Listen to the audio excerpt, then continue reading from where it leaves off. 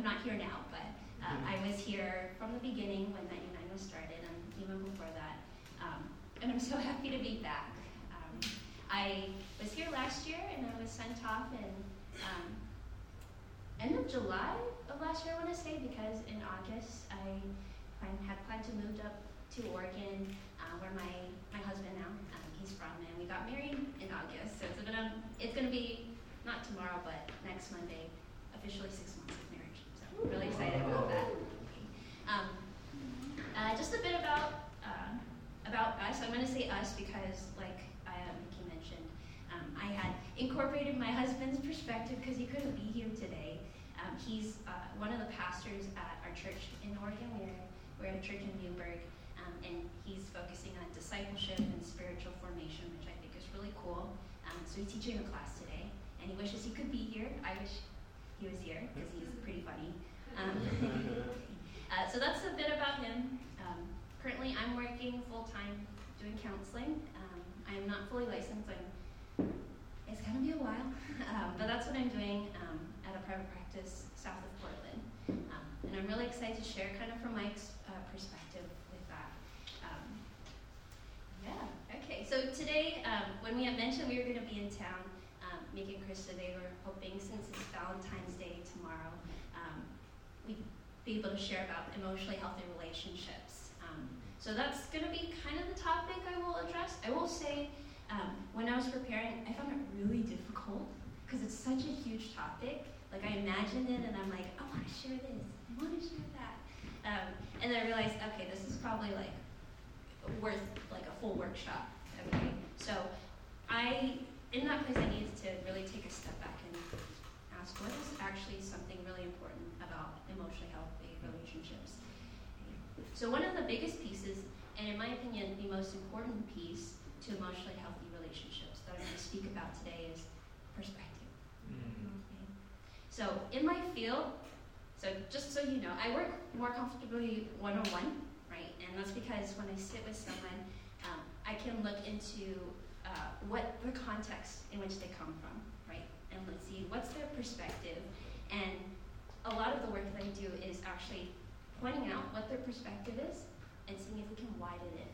Okay? So things like tunnel vision, which I'm going to talk about today, reframing what it means to grow, what's healing, redefining a narrative from maybe life happens to me to I have a choice of what my life can look like. So it's going to be a little different because I am speaking to a group. I'm probably going to speak a little more generally, hence why I'm taking even a step back of what an emotionally healthy relationship looks like. So perspective. Okay? And I do want to be clear because when I'm talking about within the context of relationships, this is not isolated to romantic relationships. Okay? Were you born out of a family? Okay? If you are here, you came out of your mom, and therefore you had a family of some sort. And family means very different. Could be blood, could be friendships, right? So do you have friends?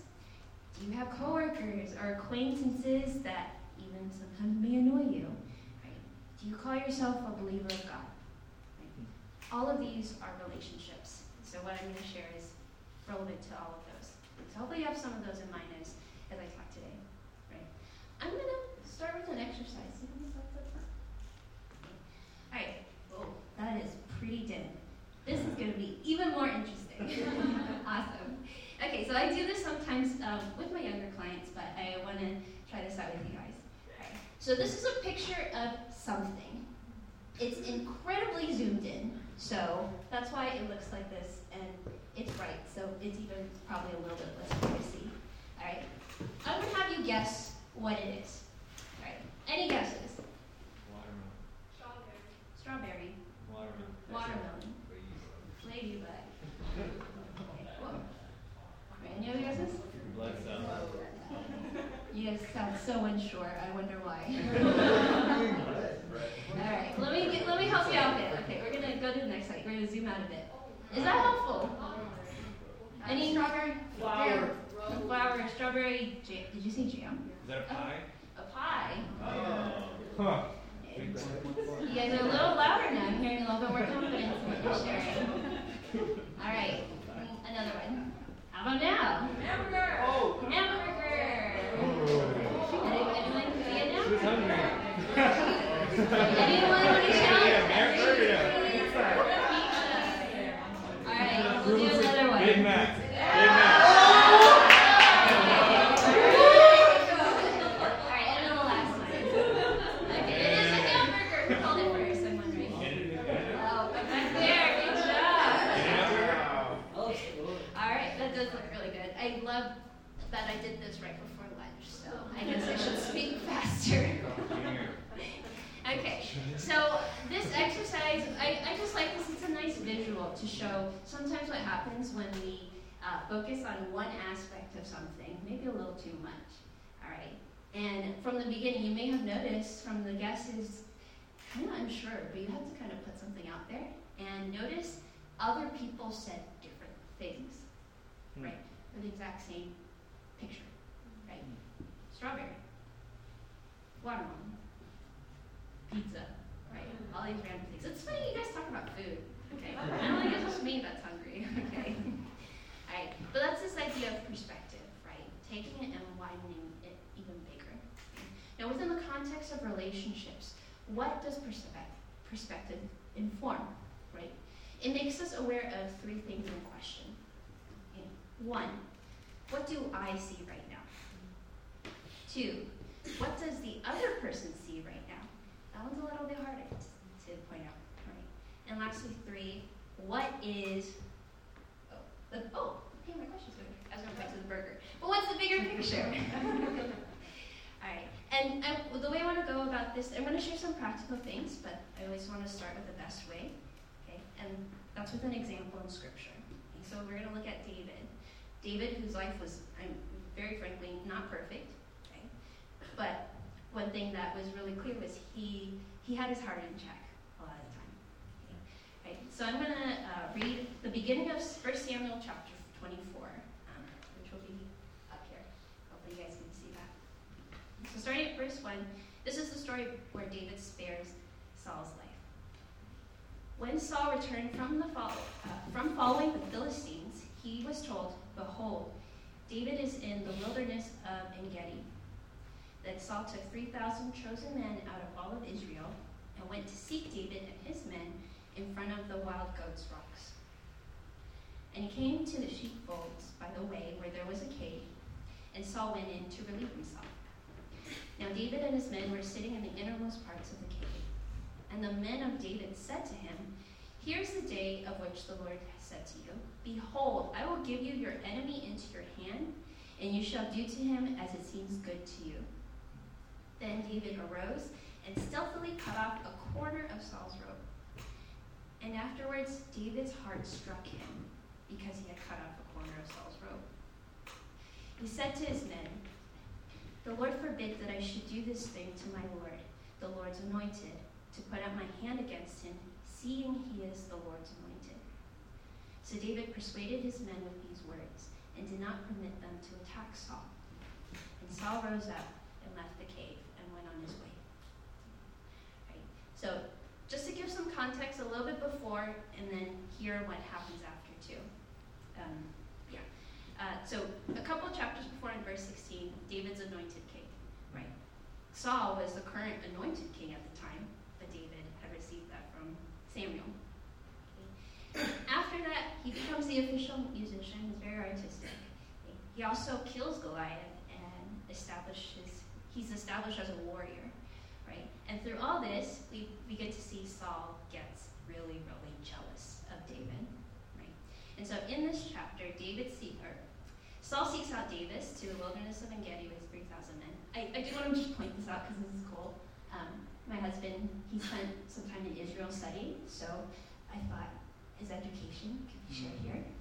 These are some pictures of the wilderness in En-Gedi. Can you imagine 3,000 men walking around in this? It's hot. Okay.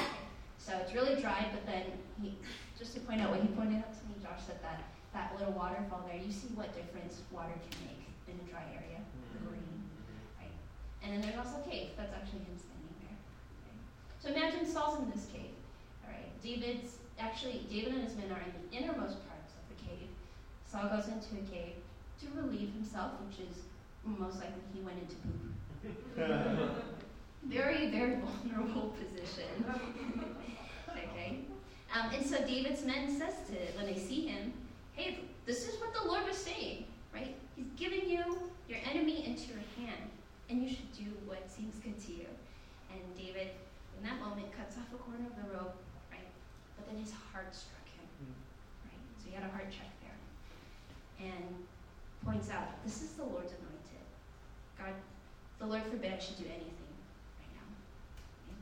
Saul leaves the cave after this passage. Saul leaves the cave. David goes after him and calls out to him, my Lord the king. Right? Very important there. Bows with his face to the earth, which he puts himself in a vulnerable position, considering Saul has been trying to kill him. Right? You don't want to bow before the guy's trying to kill you, but he does. And tells him pretty much, I could have killed you, but I didn't. Right? I just cut the corner of your robe. Right? May the Lord judge between me and you. May the Lord avenge me. So if I die by your hand, may he avenge me. But my hand shall not be against you. I'm not going to harm you. And eventually Saul says, is this your voice, my son David? He wept. He recognized that David spared his life. Saul blesses him, right, and asks him to swear not to kill off his offspring. Right? So that's kind of the context of what's happening here. Right? So I picked this passage. Usually this passage is used to talk about God's timing, right, for what he has planned for your life. Right? Don't rush into it. Right? Just like David did. He didn't take it into his own hand. Right? But what stood out to me was David's choice in that matter. How he chose to view Saul as God's anointed at that time. Right? We see with Saul here, Saul was jealous. He felt threatened, and he was actively pursuing David to kill him. Right? If I had that coming at me, right, and someone's out to kill me, I think it's okay to be alarmed. Right? I think it's okay if something were to happen that I want to fight back. Right? I want to disarm my opponent in self-defense. Right? I think those reasons is probably justifiable, right? And so in that moment, David could have taken Saul's life, right? He knew previously by God had told him, you're going to be anointed as king, right? So that could have been the moment where it's like, God, you're giving me the green light. You're giving me the green light to do something, right? And if he did kill Saul in that moment, that would have stopped the fighting. I think that's a pretty good reason, right? But as we see, David's heart struck him. Right?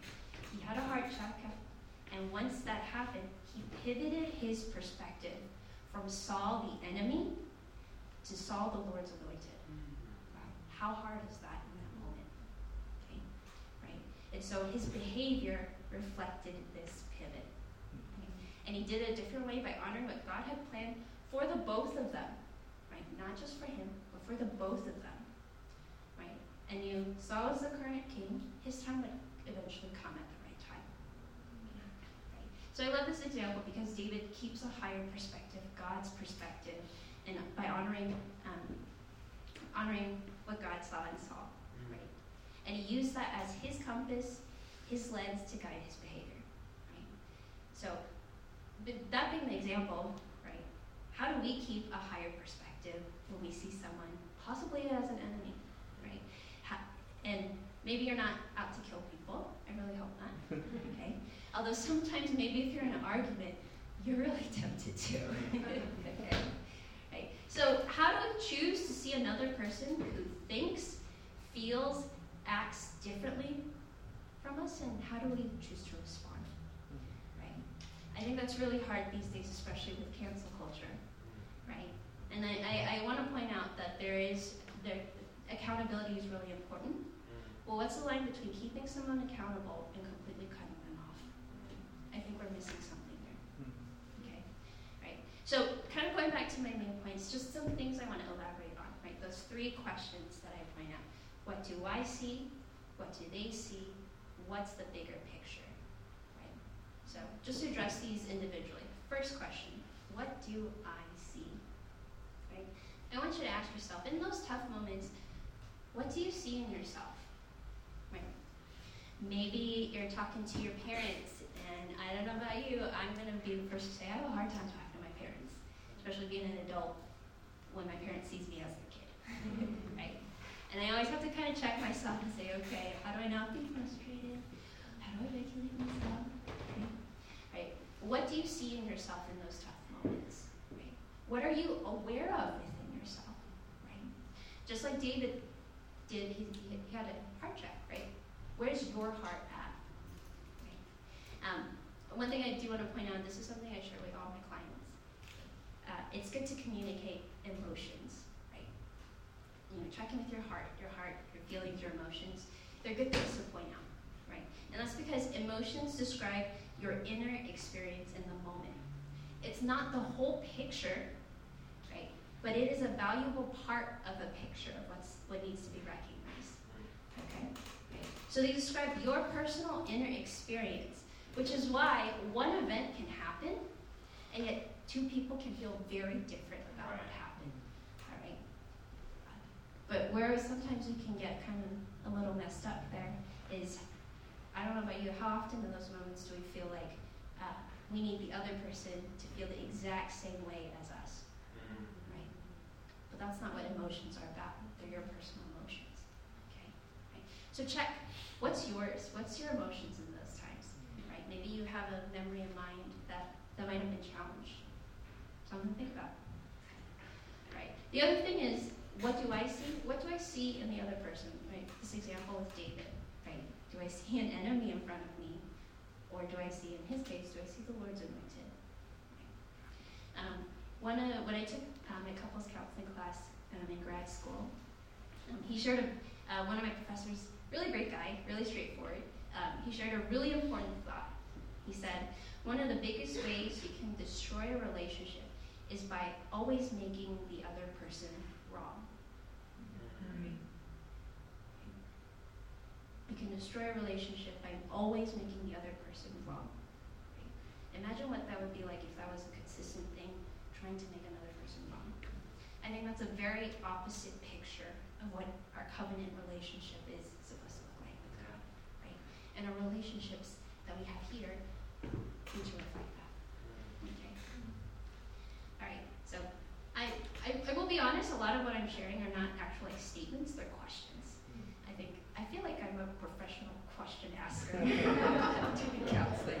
So just a heads up, there's going to be a lot of questions, mostly for you to reflect on.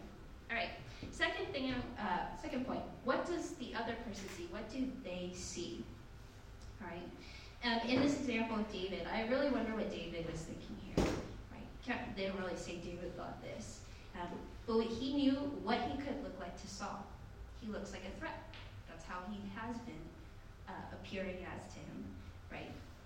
However, we see with David's response to Saul in his behavior, how he's wanted to present himself, right?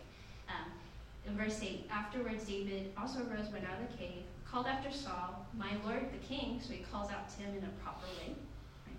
And then Saul looked behind and he bowed with his face to the earth and paid homage, right? So that's a very vulnerable position. So my question is, in this case, what is the other person seeing in you? Right? Step into the other person's shoes just for a moment. Right? If it's hard, I would say when we're flooded with emotions, right? All we're really focused on is what our experience is, what's going on with me. You are really pissing me off right now, you know, things like that. Right? But that's also a crucial time where you have to pause. What is the other person seeing in me right now? And is what I'm conveying what I want to convey?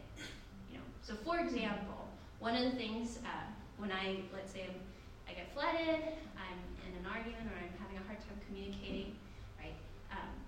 My natural tendency is to just stop talking and to be silent, right? However, in that moment, I know that I don't want to stop talking. I want to keep communicating. It's just hard. Right? So in my mind, I have to step into the other person's shoes and say, well, if I'm being silent right now, is that conveying that I want to keep communicating? Probably not. So I should probably say something about what's going on. Right? So Step into the other person's shoes just for a moment. And if it's hard for you to step into the other person's shoes, ask. Okay. But be very careful.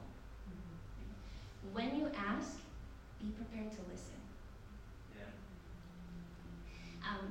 And I do have to ask in those moments, are you listening only to prepare a reply in your head? Right? To prepare to share your experience in response. Right? Most likely, that answer might be yes if you think my response has a lot of I's and me's. Right? Then I don't know if you're really preparing to listen to the other person. Right? Is your stance defensive or is it curious? Right? That's something I really point out with a lot of my clients. Changing it from a stance of judgment, a lot of times to ourselves, and then switching it to just curiosity. Yeah. Right? And that's because curiosity reduces assumptions of what you make in those moments. Mm-hmm. Okay? So be curious. Right? Something, I guess, really practical. This is something that my husband Josh does, and he wanted to point this out. If you eventually meet him, he's a really great guy, really friendly, but he's a verbal processor and he loves to share. I'm very opposite. I will listen and not say a word for a really long time. Okay. And so in those moments where we try to communicate and he wants to listen, but it's hard for him because his mind's going like 1,000 miles an hour, what he does practically is he actually, when he thinks about something, he wants to eventually share, but he knows it's not the right time, he crosses his fingers. And then just, like, he's not like pointing it out, he's just keeping it to the side. As for him, a physical reminder that, oh, I had something that came up, but I'm going to still give you the space. I want to listen to you and not interrupt you. So he does that, and then eventually he'll look at it and he'll be, oh yeah, I wanted to share this, and he'll share. So that's his tip. All right. Lastly, what is the bigger picture? Right. So spoiler alert, I'm going to talk about what happens after what we shared in David and Saul. So 2 chapters later, right? So this whole experience in chapter 24. David spares Saul's life. So they talk it out. Great. Thanks for not killing me. All right. Please don't hurt my offspring. All that stuff. Right. 2 chapters later, do you know what Saul does? He tries to kill him again. Right. So the second time here, where he's coming after David. Right. But David does the exact same thing. So in 26:9, David tells Abishai, which is someone that was hanging out with him, says, "Do not destroy him, for who can put out his hand against the Lord's anointed and be guiltless?" Right? So he says this again.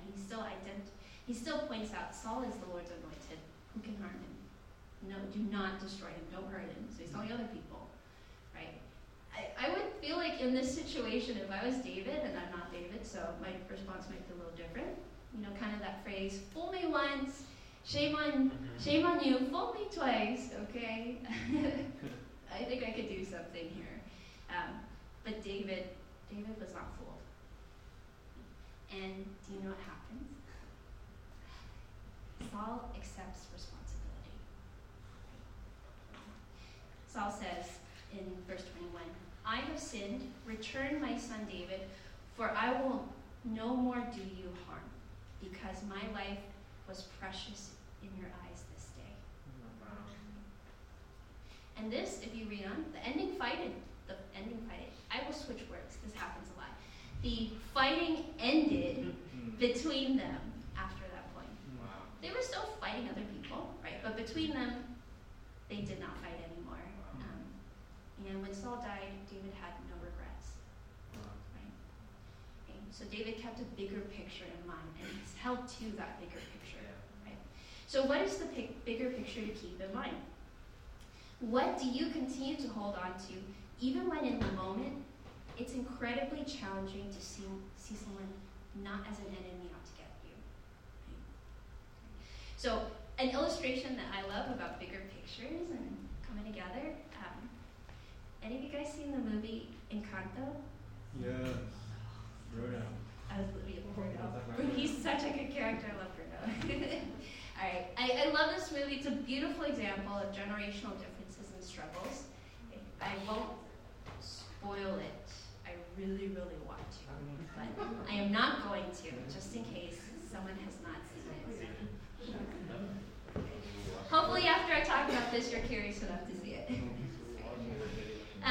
But this is, I will speak very generally here. Right? What I love about this illustration that struck me, and when I say struck me, I would clarify I was more like bawling at this point. It was a conversation between the main character, Maribel, and her grandmother. And it was their conversation recognizing what their personal perspective was and what they were fixed on, right? And then taking a point to recognizing, okay, what's the other person's perspective? Right? Beautiful, beautiful picture, right? They saw a bigger thing, and they realized they wanted the same thing, right? They just saw different parts of it that needed to be addressed, right? So I love that. If you rewatch it, I've watched it about 5 times already. It's a good movie. All right, but all that to say, that's kind of an illustration I wanted to point out, right? I also, just completely side tangent, I don't know if anyone else was equally as frustrated at the movie though, because of course, Disney movie, you'll have effective communication at the end of the movie with cultural and generational barriers, and still in the Magic family, they end up resolving, and everything that I've hoped for in my family, they did in an hour-and-a-half movie. Okay, so of course, but it's Disney. They can do that, and we still give them money. All right, so question for you. What gets you from tunnel vision to widescreen? That's a really good question. When you're angry, tunnel vision it's really hard to get out of. How do you get out of that into a widescreen, bigger picture? I personally, in terms of my work, I keep a family systems perspective, meaning that it's not that I don't work with families or work with individuals and see from their context, their perspective, what are the different systems involved. And so when I work with couples, I emphasize a huge point from the beginning, and I re-emphasize it constantly. I tell them the person is not the problem is the problem. Yeah. Once you make a person a problem, you give up and you can't go anywhere because you give up any type of responsibility that you may have in the part, right? But the problem is the problem. You're obviously involved, right? So practically, what does this look like to keep a bigger perspective? All right. If you have someone in mind, I just want you to think about mentally and maybe even physically, where are you seated in your conversations with them? Right? Let's say you're having a conflict with someone. Are you seated across from them, ready to present your side? Or are you seated next to them, knowing that you're going to talk about it, but figure it out together? Okay. Another visual, something that I've done with clients, there's this thing called family sculpting. If I had a family in the room, I would actually have them do this, but I work with a lot of individuals. And so what I do is, with an individual, I pull out all these different little figurines. I work with kids, so I have little stuffed animals and little dolls and stuff. But I pull this, and I do this with adults, okay? But I pull them out and I ask the individual, can you arrange these little figurines? First, assign each figurine a person in your family, right?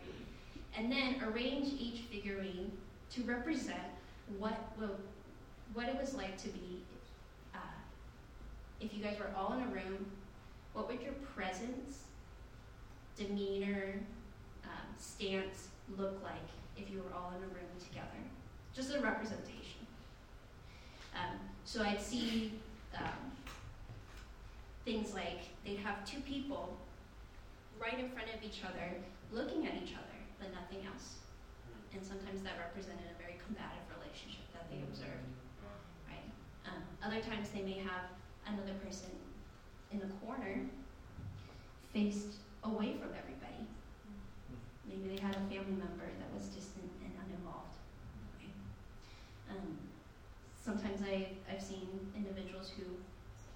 in the corner, but facing everybody as an observer, but uninvolved.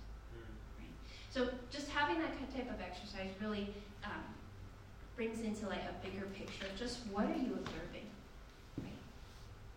But one thing that's really telling, and it happens very consistently, is afterwards I ask, okay, what would you do? How would you arrange this? What would this look different if you arranged it in the way that you would hope? And from what I've seen so far, it's always usually not two people looking at each other and no one else. Right? Not, let me just throw myself out of this picture. Most people want to stay in connection and relationship, even though it's hard. Yeah. And they'll arrange all the members in a circle facing each other. Right? And when I ask them, because these are like toys, they're not actual people, and then I ask, what are they doing? And they'll say, yeah, everyone's looking at each other, they see each person, and they acknowledge each other's presence. Right? That's a beautiful, bigger picture, and sometimes it's hard because the reality doesn't look like that. However, is that something we need to keep in mind? Because if we have that picture in our mind, not one of distance, but one of connection, right? Our posture will change, right? Even if the other person's doesn't, ours makes a difference, right? Okay, so just some helpful tools I want to share, right? First off, anytime you need help to see what's in front of you, what does God see? Right? Psalm 139, 23, 24. It says, search me, O God, and know my heart. Try me and know my thoughts. And see if there be any grievous way in me, and lead me in the way everlasting. Right? Here, the psalmist is asking God, or more like crying out to God, hey God, show me what's in my heart. Yeah. See what I'm thinking? Try me. Know my thoughts. I want you to know my thoughts. Show them to me. Right? And lead me in the way everlasting. That's a bigger picture statement. Right? What's the pathway to the everlasting? Right? That last versus a stop sign stuck in tunnel vision. Right? So in those moments when you need help seeing what's in front of you, ask God. Go to Him in prayer. And ask the Holy Spirit to intervene. Show me, God. All right. The next tools, these are incredibly super practical. I love them. I swear by them. All right. I got a picture for you. This is something that I use. It's an iceberg. All right. And so if you don't know anything about icebergs, you see a very, very small percentage of it above the surface, and most of it is below the surface, unobservable. Titanic's demise, obviously. I don't know. I hope the boat's okay. So I like this visual because bigger picture. Like when we look at the tip of the iceberg, right? Anger is up there, right? And that's because anger is one of those emotions which most likely you can point out to yourself, or someone else can point it out to you. Right? But oftentimes when we feel angry, we don't really see a lot of the other things, right? We don't see the harder emotions that are honestly sometimes not even visible, right? How do you show someone that you're vulnerable, or you feel vulnerable in that moment, right? How do you show someone that maybe you feel guilty about what happened? How do you show someone that you're feeling insecure? Right? That one's one that we probably don't want to show people. And yet it's sometimes very, very present. Right? All this to say, okay, if we're responding out of what's on the tip of the iceberg, you can only go so far. Right? For me, when I talk about my iceberg and I show that top, I'm completely shut down. That's all I'm showing. I'm freaking out, I'm flooded, and I don't really go anywhere. Right? Conversation kind of stops if I stay there. Right? However, if I, like I mentioned, what David did, do a heart check, what's beneath the surface that's a little bit more vulnerable to share, yet so crucial to what I'm feeling in the moment. That's something that I need to speak out. Right? And it's hard, because in that moment, when you're feeling vulnerable, feels like everything's on the line. What's the other person going to do? Right? And yet, how important it is to convey that to another person. Right?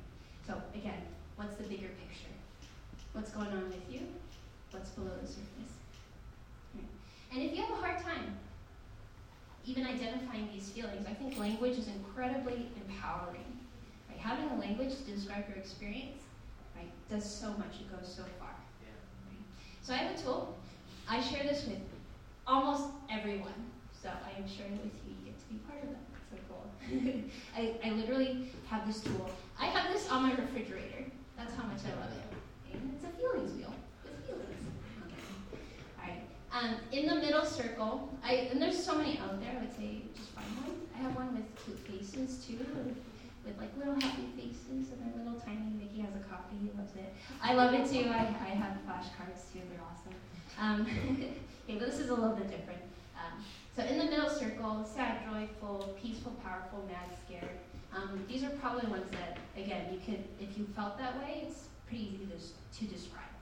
Right? Those can be the words that maybe you used in childhood. I just feel really sad. I'm really mad right now. However, there's so many other words that we can use to describe our experience. Yeah. Right? And one thing that's interesting is some of these can happen at the same time. Sometimes I pull this out and I'm like, no, you're feeling overwhelmed. Overwhelmed isn't really a feeling. It tells me you're feeling a lot. And I pull this out and I ask someone to point it out. And they'll point out like 6 or 7 different feelings. And I'm like, oh, that's what you mean. Okay. So it's really helpful. And I use this personally. Let's say, like I mentioned, when I'm flooded, I shut down.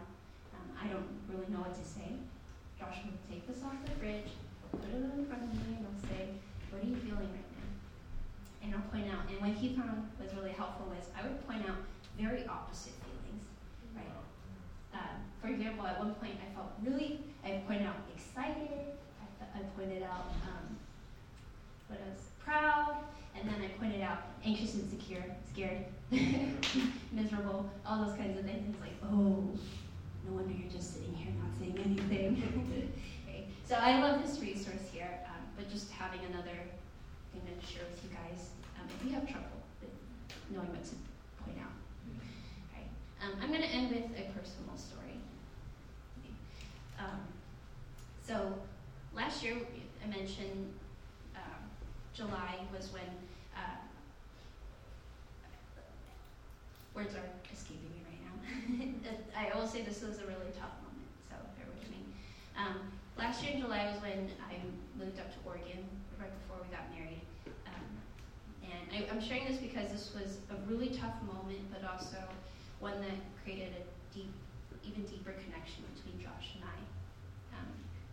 So it was the last week I was here in San Francisco before we were going to drive up, and we had been non-stop packing. He was helping me pack up my stuff. So we were non-stop packing, except to do schoolwork because we were also both in grad school.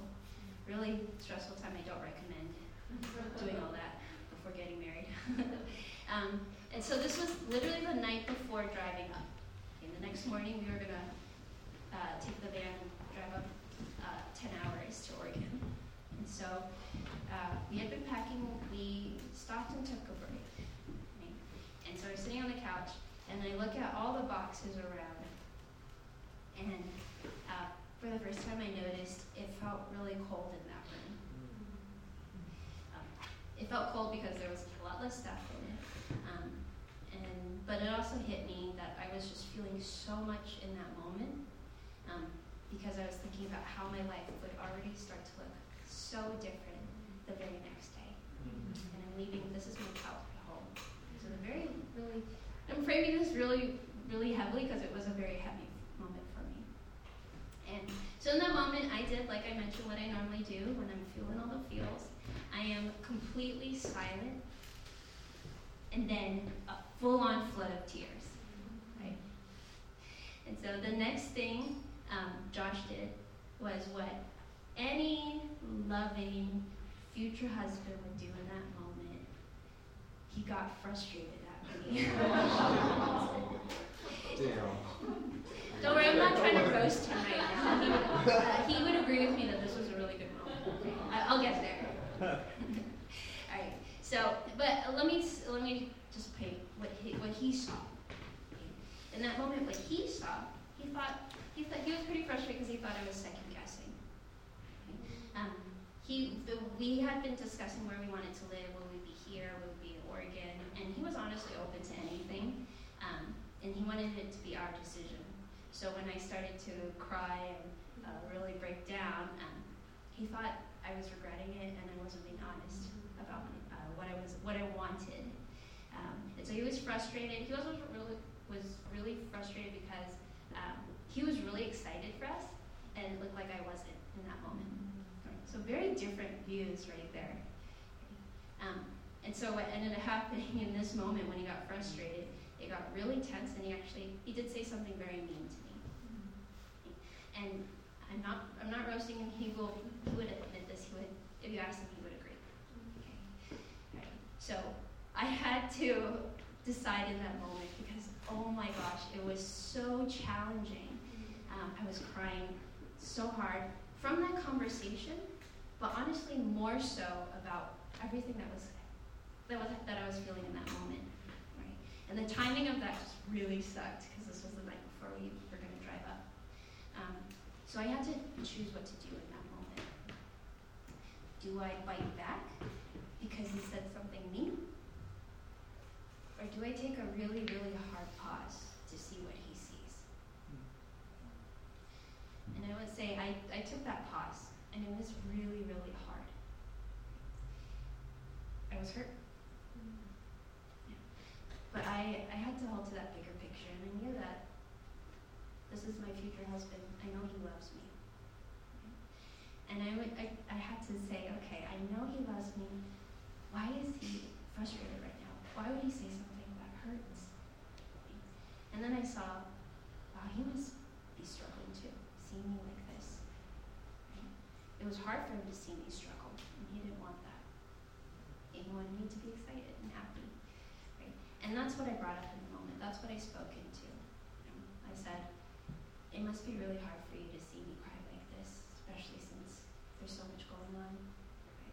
And I really had to say I am excited, even though I'm like crying my eyes out. Right? You don't see that, right? That feeling feel. That was something I had to point out. You don't see it, but I do feel this way. It's just really hard. Right? And do you know what he did in that next moment? Okay. I'm going to tell you he wasn't frustrated. He didn't say a word. He teared up, which was a big moment, and he held me closer, which is that was all I needed from the beginning.